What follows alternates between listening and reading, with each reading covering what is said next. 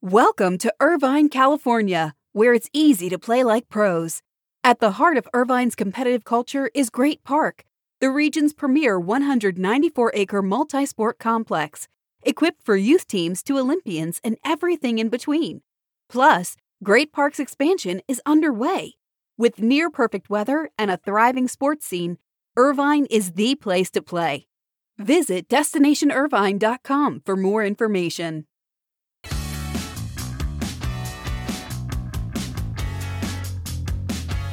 The theme is big weeks. First, a big week for Joe Buck. He was inducted into the Pro Football Hall of Fame on Saturday night. This week, he will be the final guest host of Jeopardy! A big week for baseball. Its Field of Dreams game is in Iowa on Thursday night. Yankees, White Sox on the same field from the memorable 1989 movie. So your theme of big weeks will continue with your morning buzzcast for Monday, August 9th. Good morning, I'm Abe Matcore. Hope everybody had a good weekend. Well, the Tokyo Summer Games are completed. Congratulations to the organizers and the IOC. The games at more than $15.4 billion. The official cost of the games were the most expensive games ever staged. But we have to consider them a success. While we know the viewership numbers were very soft over the 2 weeks, we'll have final numbers in the next few days. It is really quite remarkable how they were able to successfully produce these games. While COVID was a steady narrative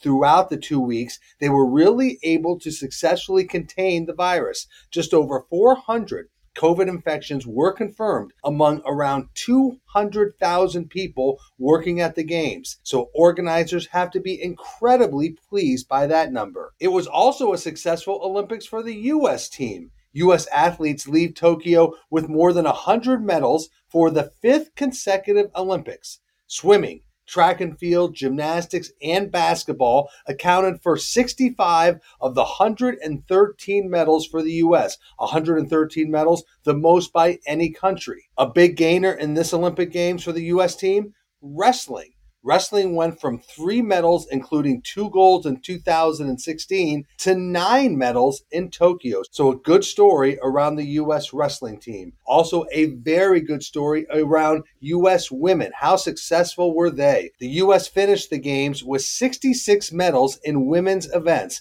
the most ever for any nation. That's right, the most ever for any nation. So congratulations to the women's national team. Women's medals made up almost 59% of Team USA's total, and U.S. women won 23 gold medals. This also marked the 4th consecutive Summer Olympics in which U.S. women won more medals than U.S. men. So a very good story around women athletes who I think will inspire the next generation of female athletes. So way to go. That's an excellent story for the U.S. Olympic team. Meanwhile, the 113 medals won by the U.S. team is slightly fewer than the 121 medals which were won in Rio in 2016. After the United States in the medal count were China, Russia, and Great Britain. And now, I know you're not holding your breath for this, but now there are 179 days until the Winter Olympics begin in Beijing. But we close the curtain on the Tokyo Games, and congratulations again to the athletes and the organizers. Let's shift to the NFL. It was a big weekend in Canton for the NFL as the Pro Football Hall of Fame inducted 2 classes. They had their Hall of Fame game on Thursday night, the class of 2020 on Saturday night, the class of 2021 on Sunday night. I was there on Sunday, my first time in Canton for the induction enshrinement weekend. A really fun event, a really fun weekend. If you can get there, I'd thoroughly encourage it. And the move by the Hall of Fame to limit speeches to 8 minutes was refreshing and a brilliant move. You heard some very, very heartfelt speeches all weekend. Edgerrin James's speech on Saturday night was fantastic. Peyton Manning's was great last night, but throughout, all the speakers really delivered the goods. All the speakers I heard, they talked about the values of football, and they pledged to do all they could to keep the game successful and strong. Again, it's a great weekend. If you can get to Canton, it's a definite celebration of the NFL. It's a definite celebration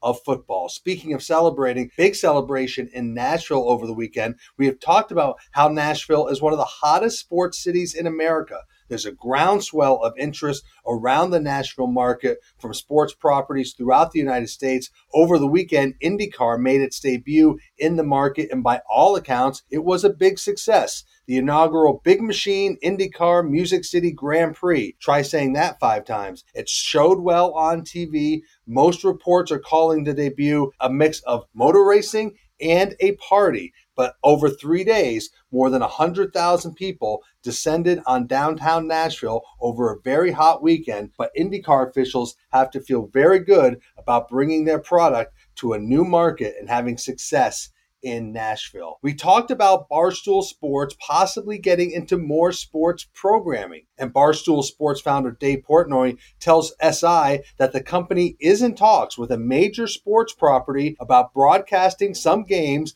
on Barstool Sports. Remember, the company announced a deal to broadcast the Arizona Bowl, and we figured other sports properties would be interested.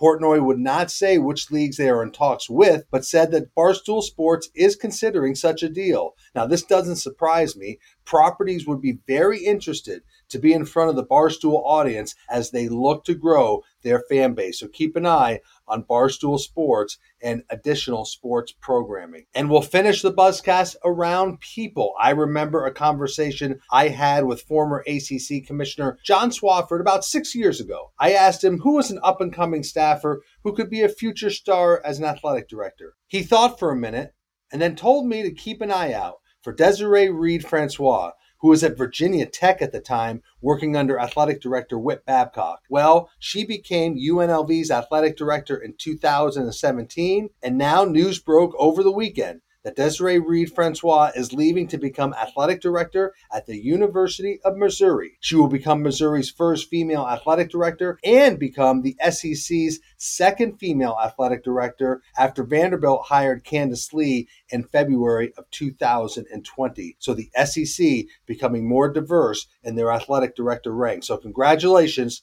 to Desiree Reed-Francois, one of the really effective leaders in college sports. No word yet on any succession plans for her at UNLV. So that is your morning Buzzcast for Monday, August 9th. I'm Abe Madcore. Hope everybody has a great start to their week. Stay healthy, be good to each other. I'll speak to you tomorrow.